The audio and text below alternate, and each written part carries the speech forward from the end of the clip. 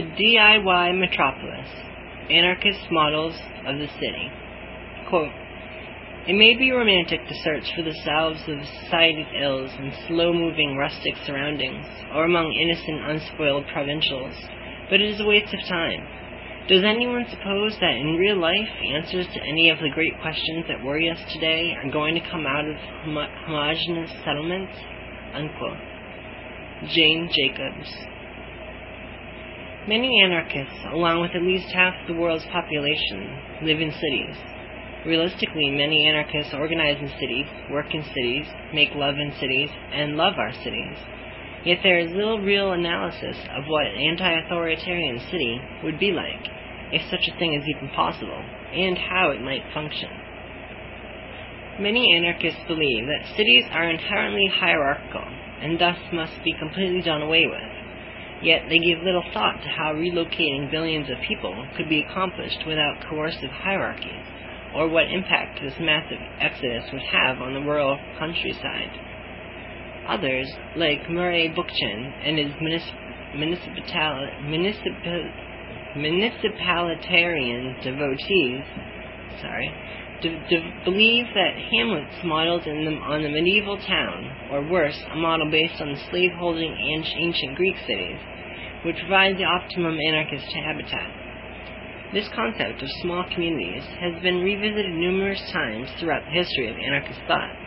These partisans of small-town models wish to control the size and character of the city, to create a dollhouse urban space with discrete sectors and compartmentalized positions. Similar ideas have already been put into practice by Ebenezer Howard in England's Garden Cities, or more recently with the new urbanism model. They have typically resulted in sterile, segregated, homogeneous, pseudo-urban environments, such as Celebration, Florida, and Kentlands, Maryland. While critics of the pastoralists, municipalitarians, primitivists, Fourierists, and others are often correct in their particulars, they miss the point of why over half the world's population is attracted to urban spaces. They miss the dynamic life of the city and the chaotic nature of urban existence that creates not only problems but also new forms of experiences. They overlook the possibility, the excitement, and the freedom of living in the city. Even if some anarchists have written off the city, half of the world has not. In the last 2 centuries, discussion about the future of cities has been dominated by specialists who implicitly hated cities. A number of urban and political theorists from all over the political spectrum have re-envisioned the city by neutralizing it. Le Corbusier's vision of a clean, disease-free, perfectly regulated urban environment, Lenin's dream of an industrial cooperative metropolis, where workers would live communally next to their work in a drab and functional style, and Hitler and Albert Speer's plan for Berlin as an ethnically cleansed, perfectly obedient capital are not the same thing, but the distinctions are not as vast as one might think. Pierre-Charles L'Enfant, the planner of Washington, D.C., said that the design of a capital with such regular plans might look good on paper, but on the ground they become, quote, tiresome and insipid. Even 19th century anarchist reformers like Charles Fourier were control addicts, even if they had some fun fantasies. Utopian city planning has imagined itself to be a sublime engine of social change. By changing the physical conditions of an imperfect thing, a city, they can make perfect people. Their paper theories have turned some of the greatest cities in the world into concrete nightmares. They refuse to address this problem of power because no one can plan or design single-handedly without accepting a position of power. Hierarchical authority and architectural authority are one and the same, and should repulse any city-loving anarchist and anarchy-loving urbanites alike. There's been precious little written by anarchists about alternatives to the hierarchy of cities. There are a few books and decent articles written on North American and European squatters, but they're insufficient. We believe that there are more anarchist urban models, innovative and tested, that exist already in unlikely places. These are the shanties on the fringes of our largest and most dynamic urban centers. The city is already being remade in non-hierarchical ways, not by legions of urban planners or political theorists, or even by handfuls of squatters, but by millions of everyday men and women of the global South. Catalyzed by necessity and desire, a do-it-yourself ethic has grown up in the world's largest and most impoverished metropolitan centers. The residents of these shanty towns, favelas, or borghi, as they are variously called, are among the world's fastest-growing populations. A UN Global Report on Human Settlements in 1986 pointed out that between a third to more than half of the residents of most large cities in developing countries live in these type of informal settlements. We have much to learn from these organically organized models of urban living that already exist. While it is true that the estimated 1 billion folks living in informal settlements are besieged by a number of life-threatening problems such as poor sanitation, lack of health care, inadequate access to basic resources, and poor nutrition, most of these problems are due to the crushing poverty that is inflicted on them by the neoliberal policies of the, quote, developed world.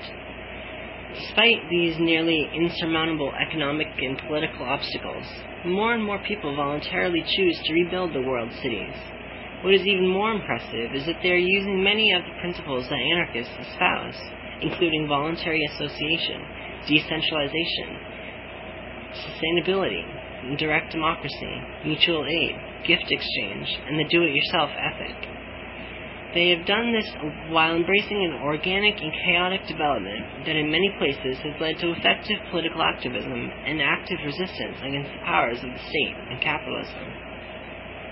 Our information comes from a variety of sources, including NGO reports, anthropologists, urban planners, political activists, our own visits to these places, and most importantly, the people living in shanties themselves. The myth that shanties are teeming, dangerous, and depraved places where people live no better than overcrowded and caged animals simply does not hold up to the experiences of the researchers and the people living in these places. Let's delve deep into the alleys of the favelas and enter their DIY homes. Let's see another way to envision the city, one that looks like anarchy. Voluntary association. The most enduring myth of the shanty town is that its inhabitants are forced to live there due to economic need. While it is true that families move to shanty towns in the hope of improving their economic status, for many this is not the only reason, or even the primary reason. Anthropologists in Lima's major borgadas found that people choose to live in shanty towns because they were bored with their small rural villages and sought an escape from the culturally and socially limiting traditions of highland life. A similar sentiment was echoed among shanty dwellers in Ghana, who claimed that there were more opportunities to escape the arranged marriages, poor education, and limited career choices of the hinterlands. The Roma, gypsies in Bulgaria, moved from rural areas to shanty towns in the major cities to avoid the often violent provincial prejudices of their rural neighbors. Or as one squatter in a shanty town outside Hong Kong said, quote, "There is more liberty in the city. I can be myself," unquote. People are not flocking to the city solely for economic reasons. There's actually freedom living in the city, the possibility for individuals to reinvent themselves. In large cities, there is often a cultural tolerance that does not exist in small towns, rural areas, or suburbs, for that matter. Some come together in cities in large enough groups to provide security. Others flock to the density of the city for economic or educational opportunities. Assuming that shanty dwellers are simply passive victims of economic pressures would be an oversimplification, and in most cases, just wrong. Shanty dwellers are often active agents in choosing to leave the rural hinterlands for a variety of reasons, and coming together in informal settlements to create a better world. Their reasons for leaving are not much different than those of anarchists in the United States today, who are fleeing the deadening suburbs and small towns of their youth to congregate in squats or cheap apartments in the poor and forgotten neighborhoods of our larger cities. Decentralization. There are many aspects of decentralization in informal settlements. Basic urban infrastructure and services are decentralized, undoubtedly due to shanties being excluded from centralized services, but for other reasons as well. Limited resources, smallness of scale, self-organization, and a desire for direct participation and control are among the reasons shanty communities embrace decentralization. Despite their lack of resources, many of these decentralized services prove more effective than centralized models. For example, the use of communal minivans in shanties in southern Istanbul are very popular. The vans run more regularly and are safer than their centralized commercial counterparts. Decentralized wells in the shanty ghettos of Bolivia have proven so successful at providing water for inhabitants that the high and mighty United Nations planners have decided to research this model for replication in other poor regions. Even education and childcare are often decentralized. In Lima, decentralized education is provided by, quote, roaming teachers who move from one tiny neighborhood school to another, sometimes up to 4 schools in a single day. These teachers build relationships with various schools and agree on compensation for their services. It isn't uncommon for a small neighborhood school to get 4 or 5 teachers with substantial college education and experience who roam in and out of the course of a single school day. Without this arrangement, it would be impossible for a single tiny school to hire permanent staff of such caliber. Child care in most shanty towns, where many mothers work, is also decentralized. People, men, women, older siblings, and elderly and differently abled, not at work, will take on the task of caring for the children of working parents. This allows children to have a much larger social network than in a traditional Western-style daycare. A researcher for a cooperative housing foundation found that children in a shanty outside of Pagoda created lasting bonds with as many as 25 different adults outside their families in a week through rotating informal daycare. Sustainability. When policy wonks, United Nations representatives on urban issues or other specialists talk about population and city growth, they usually defer to the horrors of ever-growing shanty towns in, quote, developing countries. These so-called experts have succeeded in creating the image of the informal settlement as an unstable, exploding hellhole perpetually on the brink of self-destruction.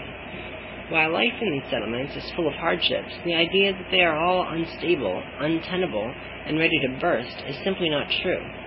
There are settlements that have appeared overnight, and there are settlements that are transitory. But this is certainly not the case for all settlements. Informal settlements, such as the ones in Rio de Janeiro or Mexico City, are becoming less and less transitory. Many have been around for a long time, for centuries, in Brazil, and they have endured despite poverty, population growth, and government repression. The nature of informal settlements around the world has been changing from temporary and traditional to permanent and sustainable. Despite the fact most shanties are located in poor sites ill-suited for human living, in landfills, dumps, erosion zones, flood zones, and toxic waste areas, they have still endured. Moreover, in many places their inhabitants have significantly improved the environment while creating a more livable community for themselves. In Turkey, the residents of shanties have actually protected the surrounding countryside from erosion by planting and tending communal olive trees. These trees, with their extensive root systems, have been more useful than the concrete jerseys used by the city government. In 2 of the largest and most politically active shanties in Mexico City, shanty dwellers developed, along with students from nearby universities, an innovative way to protect the diminishing greenbelt around Mexico City. The Ecologica Productiva movement argued that by utilizing the decentralized and creative aspects of the shanties, Mexico City's endangered greenbelt could be transformed into a thriving and diverse biological preserve, while providing economic opportunities for the local inhabitants. The plan emphasized sustainable technology, like solar-powered outhouses that convert organic waste into highly desirable fertilizer, and communal management of natural resources. Not surprisingly, the Mexican authorities scuttled the plan. Regardless of their unpopularity with the government, these ideas are now appearing in other countries in Latin America and Africa with great initial success. In general, informal settlements have no redundant buildings, no excesses in living space or style, and total recycling is a way of survival. Recent research in Mexico City and Hong Kong showed that the average shanty resident produces half of 1% of the waste of an average city dweller does. In addition, most large cities in the developing world have no formalized recycling program, and thus shanty residents play an important role in recycling and reducing the annual waste of these metropolises. Since both public spaces and residences are multi-use, nothing remains fallow. Even though shanties are incredibly dense, they often have more public space than some urban neighborhoods in the, quote, developed world. They have shown how ordinary folks have reclaimed public space at the same time as making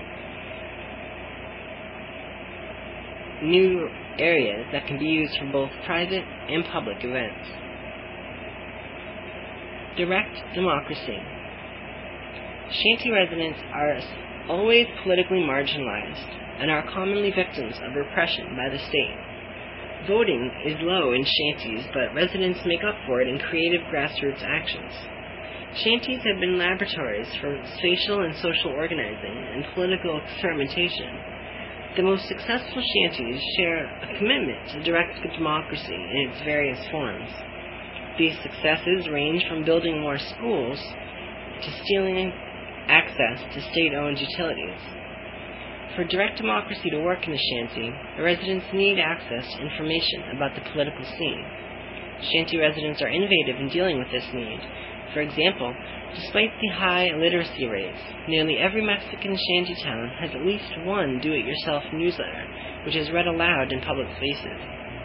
A shanty outside Mundo puts out a regular comic book illustrating the current political situation in their communities in the country. Shanty communities have utilized diverse tactics to achieve their political goals. The Ecológica Productiva movement of Mexico City used large marches, coalitions, and university students, environmentalists, and international non-profits to put pressure on the government for greater autonomy and the rights to their homes. Informal settlements outside Hong Kong used high-profile occupations of government buildings in order to secure access to basic utilities. The residents of a Katmandu shanty collected and dumped all of their garbage in the central marketplace, thus forcing the government to resume waste removal in their communities. All of these actions were accomplished without formal representational organizations being involved. In Mexico City, the attempt at forming an organization actually led to the downfall of the Ecológica Productiva movement and resulted in the destruction of the participating informal settlements. What happened in Mexico City has been replicated in U.S. communities. When we try to become, quote, legal, whether it is getting deeds for our squats or permits for our marches, we run the risk of making the same fatal mistake as the Mexico City squatters. Mutual aid and gift exchange. One of the most obvious aspects of shanties is their crushing poverty. Shanties have few internal resources, and their access to the city's wealth is tenuous and exploitative at best. This has led creative shanty residents to develop and implement a number of alternative economic models to ensure their survival. Obviously, theft, parasitism, and informal economies can be found in nearly every shantytown and poor inner-city neighborhood, but these are not the primary ways they obtain needed resources. Mutual aid is an important aspect of successful every shantytown and distinguishes them from bleak inner-city neighborhoods, from building shelters, sharing tools, and working on communal gardens, to providing each other rides to and from work. Needs are met using mutual aid. Gift-giving is also important. One anthropologist who spent 5 years living in a settlement in Ghana estimated that almost one-third of all resources were given away. Gift-giving is an important way to reinforce friendships and build new social networks. It also provides a safety net for those unable to work. Rotating credit and debt are also another common feature of shanty towns. Interest-free debt is a way for shanty inhabitants to weather the inherent instability in their employment. Obtaining large amounts of capital is often done informally through a lottery system. Families and individuals put money into a common kitty that is given to one participant each month. This allows that person to have enough resources to make a major purchase, such as building supplies or start a business. Accumulation of wealth is not prized in the shanty, nor is practical ownership occurs by use or occupancy. It is safer to give your resources away and widen your social net than to hoard resources. Anarchists can take a lesson from this generosity in our conferences, demonstrations, and gatherings. Social and spatial organization. Quote, "The street is the river of life." Unquote. In informal settlements, the organization and creation of space, the way houses are arranged and linked together, the width and direction of streets, and the formation of public spaces stems directly from the way residents are organized socially. This organization is based on affinity. Affinity can be fostered by a variety of forces, such as geography, familial ties and alliances, friendships, and professional bonds, as well as political and cultural associations. Affinity fosters an emphasis on the neighborhood as a whole. In contrast to the traditional Western city dweller, significant time and resources are spent sustaining and increasing social ties. In Ghanaian shanties, most of the family's annual economic resources are spent on communal activities like feast days, weddings, parties, and baptisms. In Lima, men spend half the day in large groups socializing, while women spend even more of their day hanging out in such groups. Children in almost all informal settlements spend most of their waking hours in large mixed groups of adults and children. Socializing is key to physical, political, and economic survival inside shanty communities. Due to the widespread prejudice against residents in shanty towns and their need to enter hostile areas for employment, they need the extended network to protect them against attacks from outsiders. They also need cohesive social networks to protect themselves physically from regularly occurring assaults in the shanty districts by police, army, paramilitary, and other governmental agencies. Social networks provide the glue that holds temporary coalitions of squatters together to launch large-scale political campaigns and make them resistant to both co-option and divisive tactics by authorities. These alliances are also effective in controlling disruptive forces inside the settlement. The use of gossip, shunning, and other social controls limits disruptive behavior in tightly knit neighborhoods. Individuals are dependent on a complex and extensive web of economic relationships. These webs are expanded and reinforced by friendships and other forms of togetherness. For example, it would be impossible for individual families to obtain the materials and supply all the labor needed to build adequate shelter without the aid of these social networks. Even education, healthcare, and basic utilities are dependent on informal social relationships. The constant need for socialization influences the way spaces are used. Informal settlements emphasize public spaces, often by redefining them. Boundaries between the public and private, so beloved by urbanists, are blurred and sometimes non-existent in these communities. Most spaces accommodate a variety of uses. A street can be the place for a soccer game, vending, hanging out, showing off, and a transportation corridor, all at the same time. A private home is not just a living space, but also a retail shop, daycare center, and community gathering place. Furthermore, space within a house is not specialized the way Western living space is. In the course of a single day, a single room may be used as a bedroom, a sitting room, a dining room, a children's room, and a place of work, sometimes all at once. All of this reinforces the power of socialization in these types of communities. The same principles of socialization can be applied to our infoshops, autonomous zones, and convergences. We must be willing to take the time and make the space for meaningful socialization. Do-it-yourself architecture. The do-it-yourself ethic is more than a strategic way to use limited resources. It also has a number of important advantages over commercial and professional enterprises. Do-it-yourself creates greater participation in the consumer relationship of professional encounters. It also allows individuals to customize their projects to their desires and skills, putting a premium on skill sharing as opposed to the skill hoarding so prevalent among experts. Shared work outside the traditional capitalist community. The traditional capitalist model creates meaningful relationships among participants. Communal projects like barn raising have traditionally been very important in maintaining strong social ties inside a community. The do-it-yourself ethic puts a premium on indigenous skills, resources, and participants. Perhaps most importantly, it empowers individuals and creates a genuine shared investment in the community. These projects flourish in every shanty community, ranging from complicated sanitation systems to simple soccer fields. The most common project is architecture, building homes and other structures.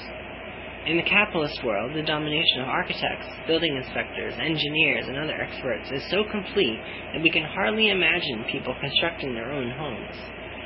The experts today have managed to obscure the fact that until the last century, most houses were do-it-yourself. If anything, with new technologies and resources, it should be easier to build sustainable do-it-yourself housing. And it is. The shanties are proving it. Do-it-yourself shanty architecture is organic in nature. It respects the natural characteristics of the terrain. This organic character is reflected in the way the site is treated. There are usually no big excavations, earth moving, creating or destroying of hills and valleys. In most shanty buildings, form follows function independent of the resources available. Yet, informal structures have neither the alienating monotony nor the dehumanizing scale of modernist architecture. Even the poorest DIY structures are not entirely devoid of ornaments or decoration. They reflect not only their resources, but the character and taste of those who inhabit them. Contrary to what one might expect, informal architecture doesn't mean crude architecture. Most shanty structures are built with solid permanent materials like brick, concrete, and stucco, following traditional construction techniques and decoration styles. Recycling of building materials is customary, and so is sharing of materials, tools, and skills. Most shanty homes are never, quote, finished. The building form is flexible. Rooms are constantly being added as needed. Building one's home is a work in progress, a never-ending project. The use of informal structures is usually based on need. Informal settlement inhabitants, quote, own a structure when they occupy it, and when they put work and effort into improving it, similar to Western-style squats. In most shanty towns, there are no empty or unused houses. When a family member moves out of the structure, another one moves in. Quote, the city air makes you free, unquote. A medieval saying. We are not arguing that shanty communities are perfect, or even that all shanties exhibit all the above anarchistic qualities. Instead, we feel that shanty communities provide real life and death models of how we can remake and reclaim the city. We can do this without giving up our anarchist ideals. The shanties are an enormous ongoing social experiment. They are a test of the effectiveness of voluntary association, decentralization, sustainability, direct democracy, mutual aid, and the do-it-yourself ethic in the most difficult urban environments. If they can do it, so can we. Let's acknowledge and celebrate the attraction cities have on our imagination and our desire for liberty and community. Unlike our predecessors, the last thing we want is to control and regulate the city, starving it of its organic nature and stripping it of its spontaneity. We want the city to be out of control. We're not creating the paper cities of theorists, but invoking what millions of others have already done.